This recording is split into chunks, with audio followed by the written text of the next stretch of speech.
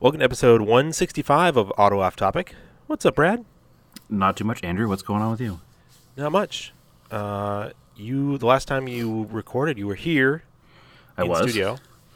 And I was. then you got in the car and drove across country. I did. Took about 3 days. But it was the most uneventful cross-country trip I've ever had. Well, I mean, you weren't sure if you wanted to go, but Bradley was heading that way, so you two drove out kind of together for a little while.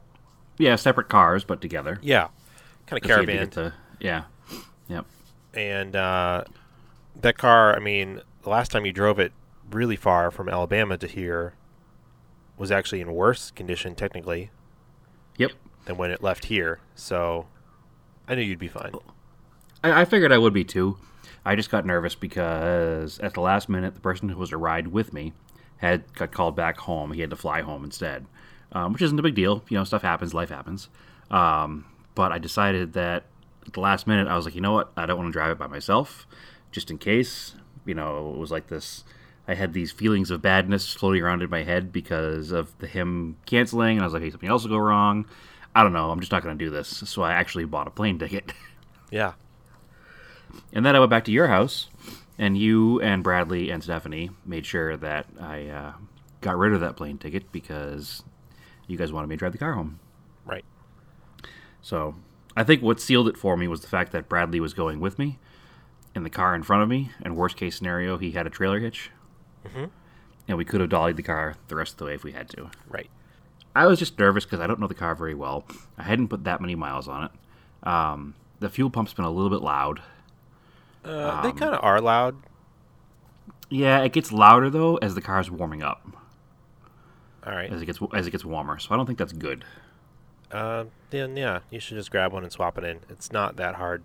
Yeah, that's the plan. I think you can do it in the car, and that you're gonna drop the tank or anything. There's an access panel, maybe. Yeah, but actually on the front wheel drive, on the all-wheel drive, there's definitely an access panel because you have to get to it from the top. But I feel like when I was under the car looking at brake stuff, It's on the side. It's on the side of the tank, facing forward towards the beam axle in the back. Yep. So you do have to put it up, like, you could just back it onto ramps, Right. and then do it, and it's a bunch of, like, it's like 8 mil bolts that hold the flange on. Yeah, I know it's not hard to do. Yeah, you just got to be real careful, make sure you use a lot of, the car's not that rusty, but I'd still spray some rust penetrant on them and just be real careful because there's the very small studs on the tank. Yeah, and honestly, it's probably fine. It's probably not even damaged at all. It's just just oversensitive to the noises the car makes, especially because I was planning on driving it 3,000 some odd miles. It's probably fine, but on all of my Mitsubishis of that era, I've just done the fuel pumps. Preventatively. Well, I've only had one in the 89 failed, like, away from home, but Yeah. the rest of them I've just done to do them. Right. Yeah, I would just do it. And then the only other thing, I know that car, like, it seems to have original coolant hoses. Yes. And so since you moved to where, I mean, it's at least cooler season where you are now, but I would change those hoses out. Yeah, I don't know if they're original or original replacements, but they are definitely the original style. Yeah, they're dimpled like the original ones would have been, Yeah. which, yeah, I would change those. But they're very pliable. They don't have any... They are, but... Anyway, long story short, the car made it here. It did. I didn't have any time to do many excursions off track with it. I know originally we planned, when you were going to be driving the car across country with me, but that got canceled a while ago. We were going to stop and take a picture of the vehicle in front of the plant where it was made. Yeah. But unfortunately, that plant no longer says Mitsubishi on it anywhere. It doesn't matter. And even the street that it's on, they changed the name from Mitsubishi Motors Drive. It was a different idea for a story because it was a similar case. Right. And that still might be a thing, so I don't want to give it away too much. Okay. I didn't know that. That's all right. And then I'm looking over here. The next time you're here with a car or you have a car going back, I should send you back with this aluminum radiator because it should fit that car. Yeah, but it's got a hole in it. Yeah, but there's more radiator shops out where you are. Somebody could probably fix it, and then you have a nice aluminum radiator for the car We'll see what happens. for just the money of fixing it. But We'll yeah, see what regardless, But it made it here. That's all that matters. it did, and And it was pretty drama free. AC worked, cruise control worked. There was no like moments of any kind of panic. It was just get in the car and drive and drive and drive and drive. And we kind of went across the middle of the country, like I-40 a lot of the way, like 80, 88, I think, to 40. So you went to like St. Louis, and then down through Oklahoma. So it was fairly picturesque. There's some neat scenery around there. Yeah. I drove right next to the arch. Didn't have time to stop, but it's right next to the highway. Yeah, through Amarillo, and you probably just kind of saw him from the highway, just to the Cadillac Ranch. I did see the Cadillac Ranch. Yep. Yep. Yep. That was on the other side of. I spent the night at Naomi's sister's place in Oklahoma. So that was on the other side of that. So I'm sure I'll be going. I wanted to save that for when I was out there with Naomi, so we can both go together. Isn't that the smallest of small towns? It's ridiculous. Yeah. It's very, very small. A one stoplight town. Yep. It doesn't even need it.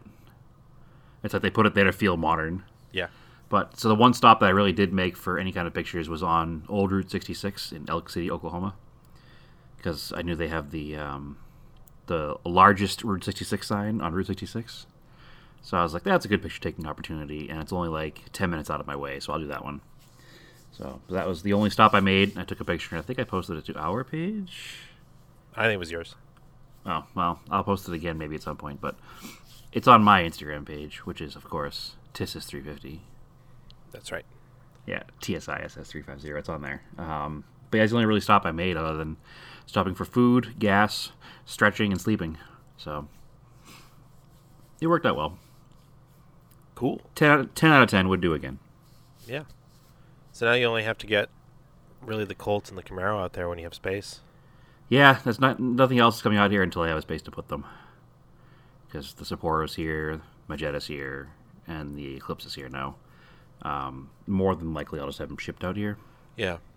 But driving the Eclipse, you have one less car to ship, so. Yeah. Oh, absolutely. Absolutely. And I got like 31, 32 miles per gallon the whole way across the country. It's pretty good.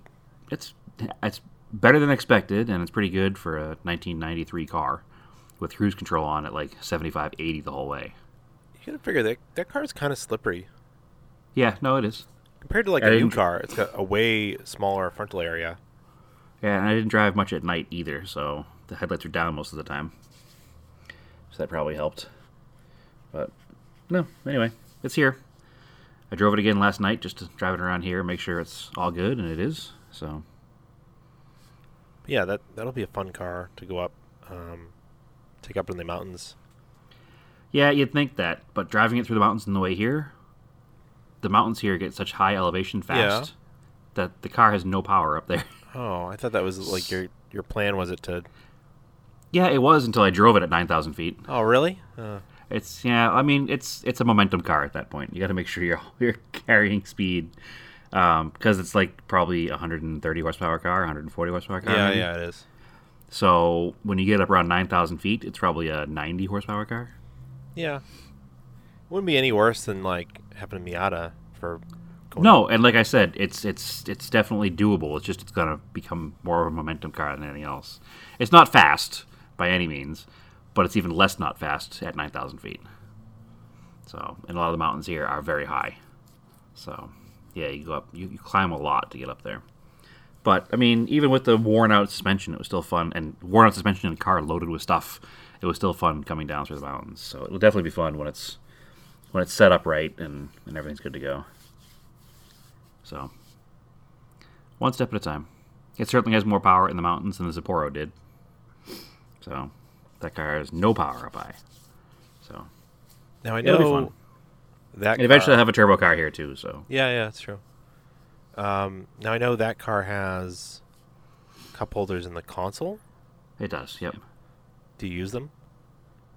I do on a regular basis. I Yeah. didn't across country because I had so much stuff in the back of the car that I couldn't open the center console up the whole way. Yeah, that's the only annoying thing.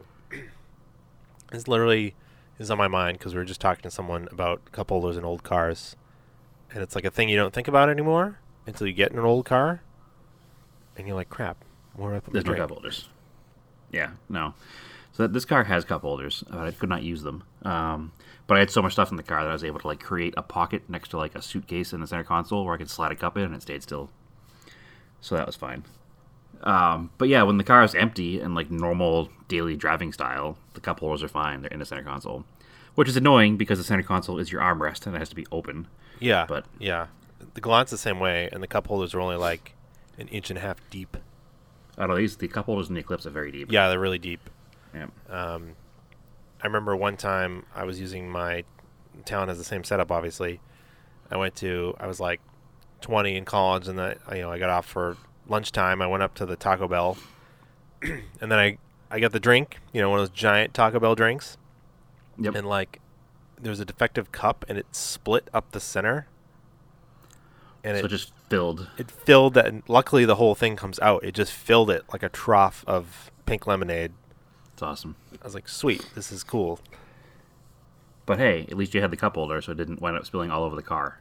Yeah. So, because what I usually do, so a lot of my older cars, they don't have a center console, and they're mostly manual transmission with an e-brake in between the seats, and you can usually kind of like jam a cup in between the e-brake handle and the passenger seat, which 9 times out of 10 works fine. Oh, probably 999 times out of 1,000 works fine. But every now and then is that one time like it pops the lid off or it splits the side of the cup, and then you have a disaster inside your car. So it's not ideal. But what do you usually buy? The like dollar cup holders? So yeah, I do. The ones that you hang from your window frame.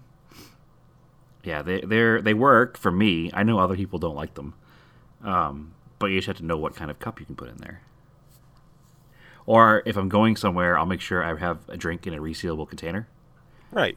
Like if I know I'm going to be driving a long time in an older car, like living in Arizona, I have learned that I always have a water bottle with me. Yeah. So I have like RTIC Arctic tumbler. Arctic. Like a 32 ounce. Yeah, Which, Arctic tumbler.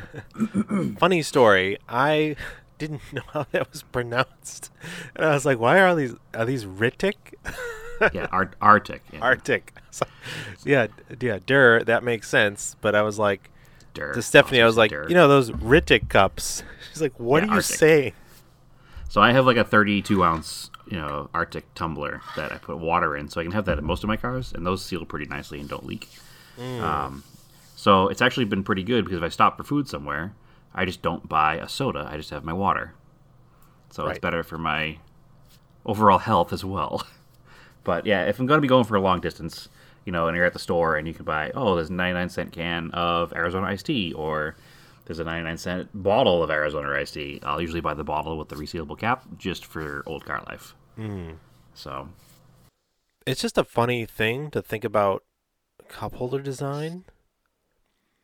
Where like, do you remember the 95 Mirage had one, but it was under the radio? yeah, it was But you weird. didn't even know it had one? No, somebody else borrowed the car, Yeah. and the car came back, and there was a cup holder under the radio, and I was like, where the hell did that come from?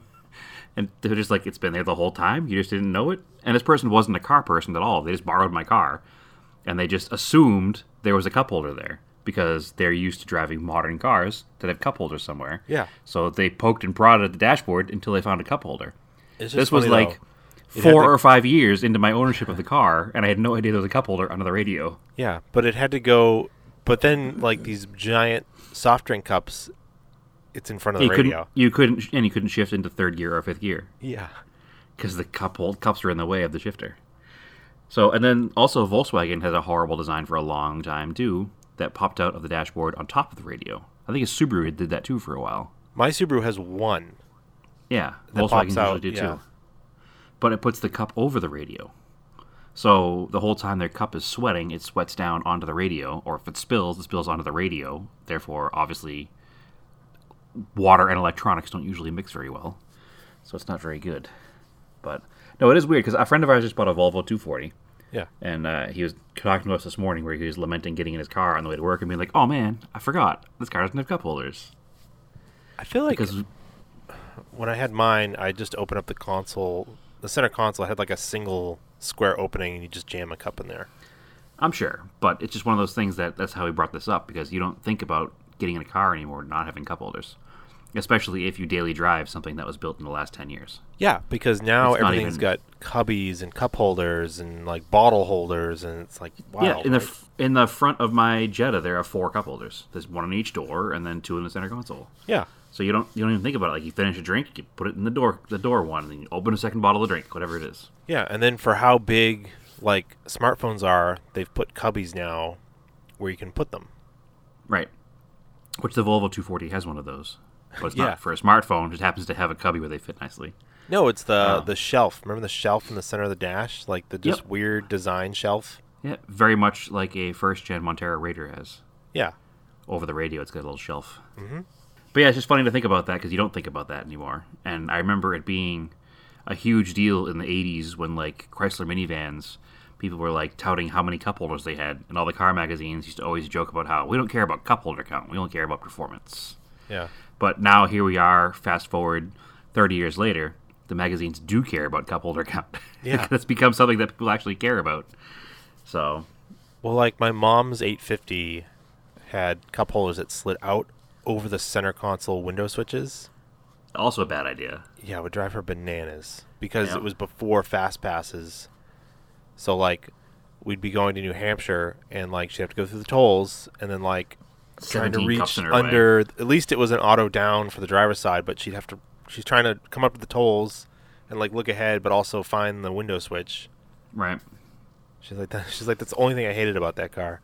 It's funny, the Eclipse has auto down on the driver's side window too, Yeah. which is funny for a early 90s car.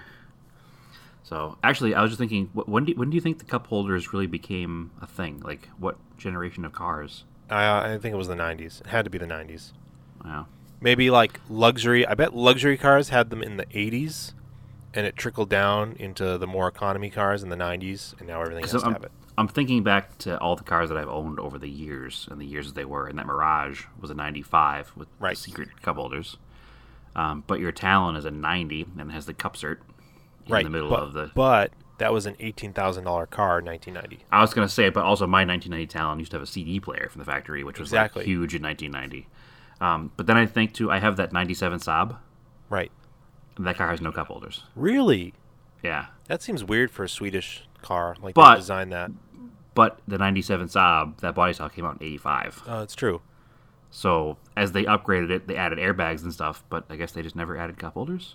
But I bet if you were playing with luxury cars from the 80s, you know, if you had like a 5 Series or a 7 Series BMW, maybe they have cup holders. I never Okay. really looked or paid attention to that. So I had a couple of Cressidas. Yeah. One was earlier, so that definitely would not. But I had the 85, Yeah. and that did not have a cup holder, and that was Toyota's like flagship sedan. It was like its proto Lexus. And I remember having the one hanging off the mirror, hanging off the door sill. I mean, on that car too. So, anyway, whatever. Yeah, it's just a weird thing to think about, like a little Yep. detail. It's like that. I want a cup holder and I want Bluetooth in a car now. Right. That's really the only luxury thing I need. And I can guarantee you that none of my 80s cars have Bluetooth. At least not from the factory. It's easy to retrofit now. It's getting even easier. It's super easy now, like I did with the Raider. Yeah. All I did was plug in the antenna disruptor into the antenna hole in the back, Yeah. and just disrupts the radio, and it works perfectly. There's no interference ever. Right. So I know the maybe next just a thing little for the a Talon. Bluetooth dongle after that. Yeah, the next thing for the Talon is the Continental radio, the orange one. Yep, You can probably get the same one for I Eclipse. 100% plan on it. yeah. And that'll have Bluetooth and neat stuff like that. Yeah, 100% plan on it. I'll probably drive in this car a lot. So And then I actually, speaking of that, I think we briefly touched on this when I was out in Arizona a couple weeks ago. We went through that junkyard and I found there was a first gen, like probably like a 93 with the sealed beams. not the sealed beams, the composite headlights. car. I thought it was a pop-up car. It doesn't matter. It was early. Yeah, no, it was a 90. I remember looking at the VIN tag on it. Okay. But I happened to poke my head inside. Somebody had taken the radio out and not destroyed the surround and the Somehow. pocket that was underneath. So I didn't have my Talon originally came with a double din. I never had the pocket, and I currently just have a Right. block-off plate that I. Yeah, you had like the Crutchfield block-off plate. Yeah, and then to like jazz it up, I stuck I had a spare sill plate with the Eagle logo, and I just double Yep. stuck it to it just to Yep. make it look. I don't know. I think it looks kind of cool still. Sort of factory. Yeah, and then but now when I get a new radio, I'm gonna put a pocket under there because I have no place to put a smartphone. Because at the time when I did it, smartphones weren't a thing in 2002. So Right. I have no place to keep my phone if it's Bluetooth or plugged in to charge. So If only they made a suction cup for your windshield. yeah, but I don't use it a lot for GPS. I don't need it suction cup to the windshield. I also don't like the Right. way those look. No, I wouldn't want to leave one there all the time. That's what I use to use GPS across country, but I took it off immediately when I parked the car. Yeah. So I do like the little magnet mounts. That is a really handy thing. I know you've got one that clips into the vent. yeah, the only problem with using a vent mount one like that in an old car is that usually the vents are brittle, Right. so I don't use those in old cars. And the stick-on ones work great as long as it's like a horizontal surface, because otherwise when it gets hot and they're on a vertical surface, they just peel They off. fall off. Yeah, so you could put one inside your new pocket. This that is sticks auto up off just- topic, the minutia of car accessories. Hey, yeah, whatever. That's very These are on little topic, things that actually. people like, so Yeah, no, the pocket actually. So in my old Silverado, I had the pocket underneath the radio, yeah. and I had I think the company's called WizGear that makes the magnet mounts. Yeah, it works really well. Yeah, I mounted it just far forward enough in that pocket, so there was a like slightly beyond flush, so the phone would stick right to that magnet right there. So Because you it, could probably do that in the Talon. And Yeah, when it's not on there, you can't see it. yeah, so it's fine. because it's basically like you either have the like $5 to $10 WizGear mounts or a Garbage. $70 to $100 RAM mount. Yeah, Which yeah, exactly. I've got a nice one in the truck because it's cool if I actually do go off road or down bumpy roads. Like the magnet ones will just fall off because of vibration. Mm-hmm. Like the RAM mount, the phone will not go anywhere, which is good. Correct. But like that was super expensive.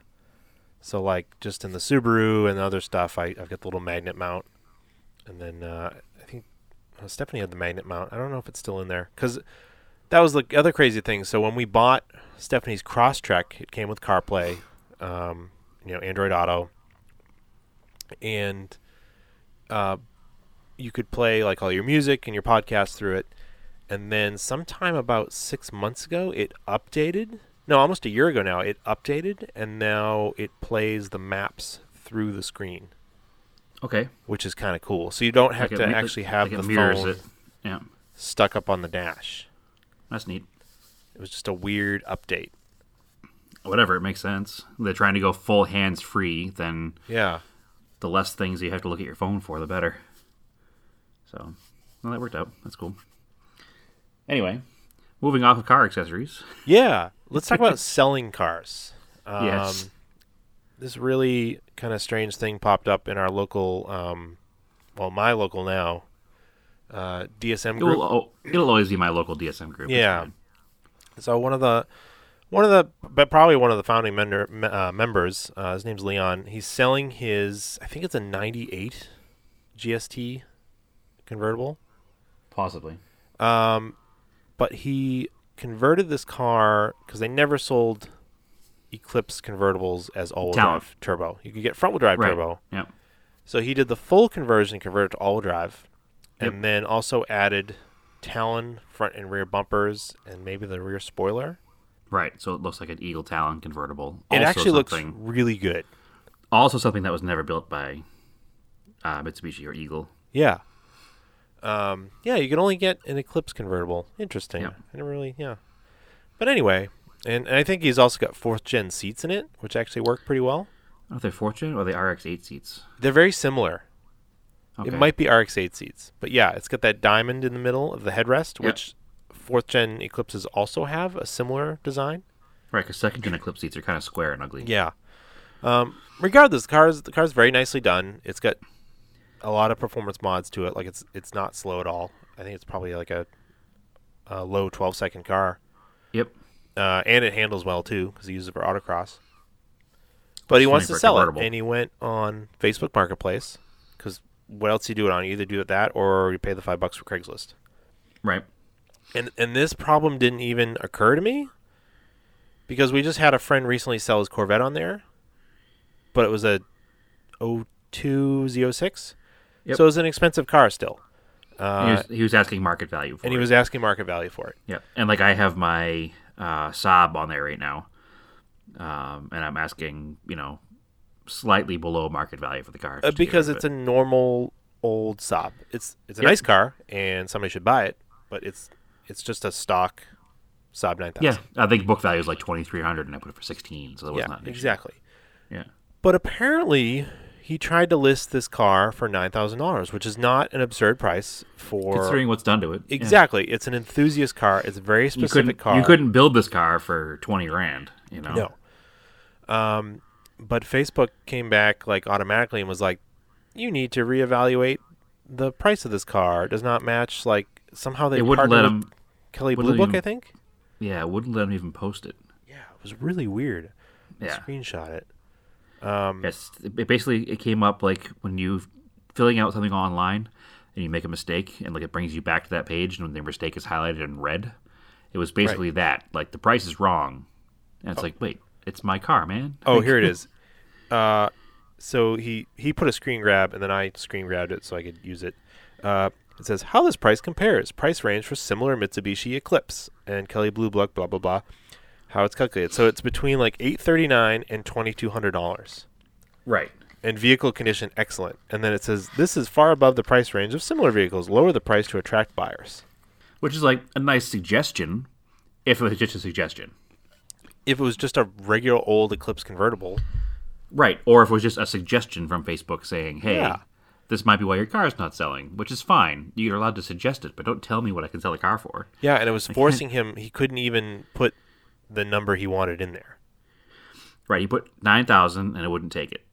So then he was going to put 0 and just like put the number in the body of the ad and it wouldn't take it. Yeah, because it was too low. So he put 900 and then obviously everybody was joking with him like, "Hey, $900, I'll be there tomorrow." right. So one thing that I've always found infuriating when looking at ads for cars for sale on Facebook Marketplace, Right. is when people put the price 1234.56. Okay. So that's always been super aggravating to me. But that's what he had to do. So he put the car for sale for 1234.56, so $1,234.56, because the Facebook algorithms allowed him to do it, and also it makes it so it's obviously not the real price, so you can put the actual price in the body of the ad. So that's how he wound up getting around it, which now I'll know possibly why I see that price, because maybe Facebook wouldn't allow him to put the price they wanted to put. So like they won't let you put it for $1 or $0 or $10 or whatever just to get interest into the ad. They make you put an actual number in there that's within their specified range, which in his case would have been, I think they took like $4,000 or something they would allow it at, even though it was above the average range. But you don't want to advertise your car for a real sounding number, because then people are going to be thinking the car is $4,000, Exactly. which is $5,000 less than you wanted to sell it for. Exactly. Yeah, it's kind of wild, right? So, like, I'd go to put, say I wanted to sell my Galant, I'd put my Galant on there for, $8,000, and then it'd be like a 91 Galant that's only worth $500. Right. And you're like, okay. So what are your options? You can do the $5 on Craigslist, which I don't think really killed Craigslist. No, I think there's probably a few cars that don't wind up there. Yeah, but overall, no. when we've been doing research for Craig Don't Tell Me, there's plenty of cars on there. Well, for sure. And it definitely wiped out a lot of the garbage, like the double posts and stuff like that. So Well, the dealerships just posting the same car in every Yeah. single city. yeah, it made it easier to find cars. And then I think I saw recently Auto Tempest or Search Tempest is going to start doing Facebook Marketplace. So that's a little aside. That's pretty cool. Oh, really? Yeah. And then I guess the other option you'd have is to do a bring and trailer auction. Which is up to them, which makes it even harder sometimes. Because Yeah, they might they say can- no. And they also charge a lot more than $5. It's $99, but then it's not much after it sells. There's nothing after it sells. Yeah. It's a flat fee. But the problem is that, again, for a car like his car, he wants it for $9,000. Facebook says he has to sell it for $4,000. If you want to bring a trailer would say, okay, you can sell this car here, but you're going to have a $3,000 reserve. So the car is going to sell no matter what, because somebody's going to bid more than $3,000, but they might bid $5,000, and now he loses $4,000. Yeah. So, yeah, that's a tricky thing. You gotta have the right car for it. yep. Which I don't think this car in particular is. Probably not. It's probably No. better off. I would put it on Craigslist and then just share the link. Yep. And it might even get featured on Bring a Trailer. Yeah, they do that a little bit less now than they used to, Yeah. because they have so many cars that they auction off now. But that's the thing, though. They are the ones that are getting the eyeballs, especially Yeah. for enthusiast No, cars. no question. And I used to be mad at them for having like their super rules about reserves and whatnot, because I tried to sell a couple cars from them that I priced very reasonably, and they wanted to put a much lower or no reserve on. But after hearing the amount of cars that they get like put through their auctions and the reasoning they have behind their reserve prices, I kind of am not as upset at them anymore. Yeah. I just haven't had the right cars for them, and at the end of the day, it's their business. They can do what they want. Yeah. So I do still get a little annoyed, because I think that their auction results kind of falsify values of cars a little bit. But maybe. in the same way a Barrett Jackson auction does, though. Like, people will see that one outlier and think automatically that their car is not worth what that car that sold for at Barrett Jackson or on Bring a Trailer is worth, and that's just a human nature problem. I mean, it So is useful, though, if you've got some multiple results and they're all around the same or close. That is useful Yes. for valuation for like insurance purposes. very true. Yep, I do agree with that. But like, we go back to the car that I was trying to sell in there. One of them was that 1979 Honda Accord, which was like not the most enthusiast car. I mean, this was but over this 2 years ago, so I think now they would have done it, but back then possibly. I don't know why they didn't. But they wanted to do a no reserve auction, and this is a 36,000 original mile 79 Accord, Yeah, and they wanted to go a no reserve auction, and I was just afraid that it would be that 1 week where there wasn't anybody on there who was interested in buying a 79 Accord, even with 36,000 miles on it, and I would have gotten $2,000 out of the car, which yeah. needed more. And then what I've seen more recently, cars like that exact car have sold, and they've sold for very well. So it was just that week, whoever you got just wasn't lined up with what you were thinking or something, and it seems like they're a little different now. Like right now, there's a 91 two-door Pathfinder on there Okay, with like 27,000 miles on it. what's the reserve though? I don't know, but the auction was up to $15,000. Wow. So I'm sure it's well over reserve. Yeah. Because it's a 91 two-door Pathfinder. Right. Which, it sounds like we're being cranky old men when you're like, these cars are blah, blah, blah. But honestly, enthusiast stuff that's within that 30-year range, it's expensive now. That's just the way it is. Yeah, especially if it's low mile stuff. Exactly. Yeah. And Like I went to the movies here in Phoenix Friday night, I think, whatever night it was, Friday, Saturday night, whatever night it was. And we were coming out of the movies, and there was a group of teenagers, probably 16, 17 years old, and they got into a first-gen two-door Pathfinder. And I was like, oh, I really like that truck a lot. I was like, I would pay good money for one of those. And he drove away, and it had it needed exhaust gaskets and everything else. But it's here in Phoenix, so it was like a super solid original truck. And I was just thinking about those the other day. But to think that one's selling on Bring a Trailer now for $15,000, maybe I should buy one. Yeah, it's just the way it is. And then I sent you There I go falsifying those values, thinking they're worth more now. I sent you the Mitsubishi Jeep. That was only up to like $1,600. Yeah, because those are kind of unknown. Again, we've talked about this many times in the past. Nostalgia drives prices. It does. So there's probably a lot of people in the 35 to 45 year age range that had a ratty two-door Pathfinder in 1994. Right. They're not like, man, I'd like to relive my youth and buy the car again. Where there's nobody really in this country that had 1978 Mitsubishi Jeep. Exactly.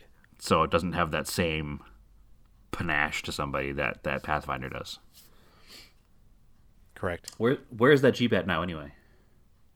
I'd have to go look, but I sent you a link for it. Yeah, I just pulled it up. It's still at $1,800. It's pretty cheap. Yeah, it ends tomorrow. I'm sure it will go up. Mm-hmm. But I don't have the money to buy it right now anyway, so even if it was $1,800. Well, it is what it is. I mean, there's a lot of different ways to sell cars, a lot of different places to do it. Yeah, it's all about figuring out what works best for you at that moment in internet time. For a long time, we had it easy with Craigslist. It was the go-to. I can tell you right away, though, what really helps is good, clean pictures. Yep. Lots of info. Yep. Not so much fluff in the ad. Just give me all the facts. As many pictures as you can. Just lay it all out. I've done, for the 89 Montero, I did a video walk around and a startup, like a cold start that I could send the guy. That's what I did for the Cressida too. And that really helped. So there's all these little tricks that you can do. And you basically just present the car as best and honestly as you can, and people usually respond to that. Honest is the key. I don't understand why people will advertise something and they'll say all these things about the car, but they'll leave out the fact that it needs a full brake job or it has a huge dent in the door they didn't photograph. Like, I've always had a problem with that because I'm not going to go to their place to look at the car and then see this glaringly obvious problem and still buy the car from them. Yeah. Like, just tell me ahead of time. If it's something that's like buried and they missed it, and I can kind of see why you would miss it, and if I'm looking at it in person, like, I'll kind of forgive that. But if it's like super obvious, I'm like, oh, what the hell? Like, yeah, what else is wrong with this thing now? Exactly. I like the little pros and cons that when you do that, like, give me all the stuff that you just replaced, and then give me all the stuff that you think it needs or it might need, and then I can work. Which that's one thing. That's one thing that Bring a Trailer has always been really good at, because they have commenters that are very like eagle-eyed looking at pictures, and they bring up a lot of stuff. And some people find it annoying, but at the same time, these commenters are there to like make sure the cars being sold are what they say they are. So that's okay. That's good. I want that. I want people to be honest when selling me a car. I'm not gonna, if I know your car has got a big dent in the door, and I know it needs brakes, and it's priced accordingly, I might still come look at the car because I'm not afraid of getting into a minor project. But if you present it as perfect, I'm going to be pissed. Even if you price it as a project price, but you tell me it's perfect, I'm still going to be pissed when I get there. Mm-hmm. So just be honest when selling a car to me. So everybody sell their cars to me. Yeah. So I feel, so that's how you should do it for everything. But I feel that I'm not alone in that thought. I feel that most people feel that way. Yep. So. And so speaking of project vehicles, I've been picking away at the Subaru. Gross. Yeah, it's pretty cruddy. But I'm on the other side of it.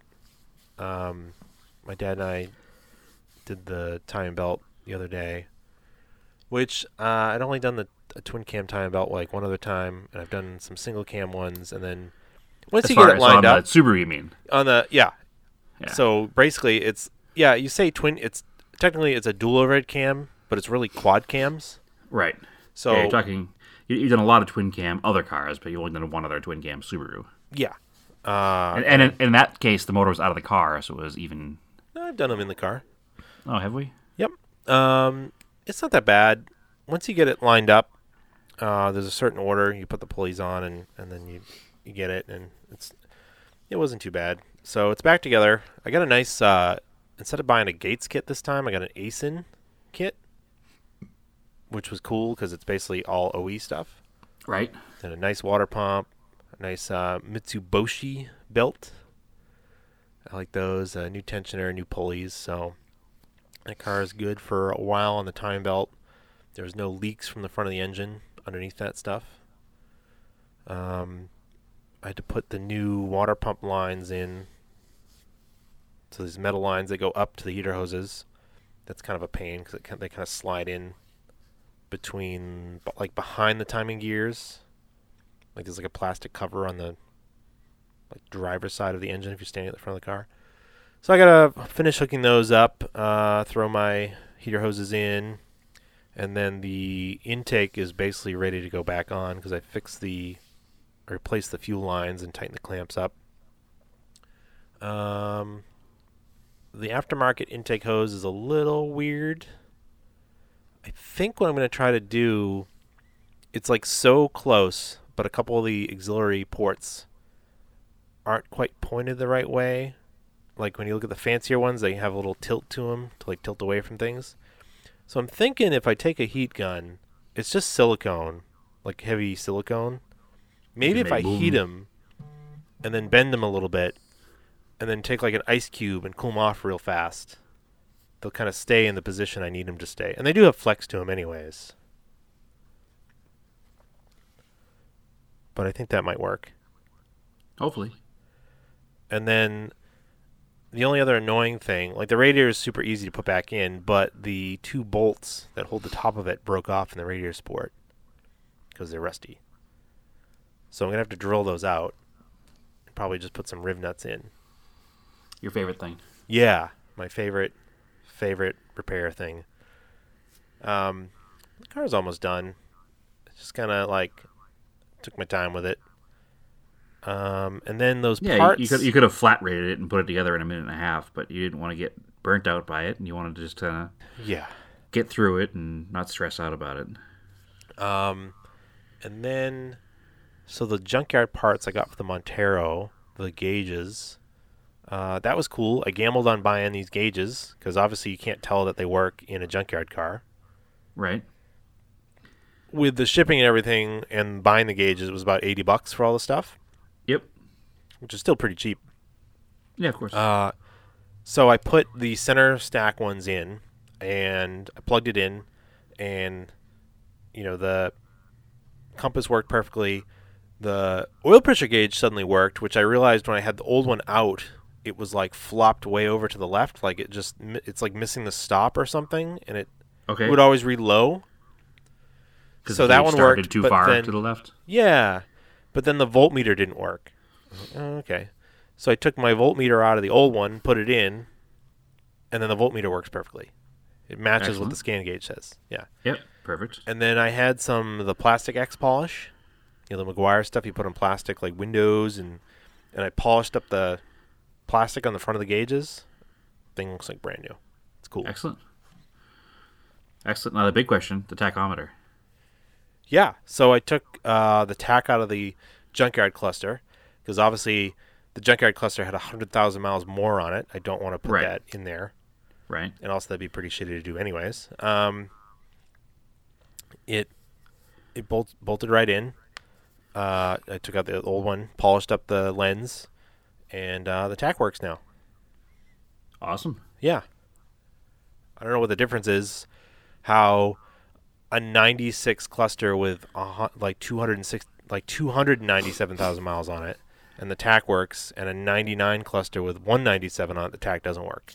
It's just all in one little thing that broke inside there. The right frequency of a bump, or somebody hit the console too hard, or who knows. It's pretty common though for the late trucks, I think, for them to not work.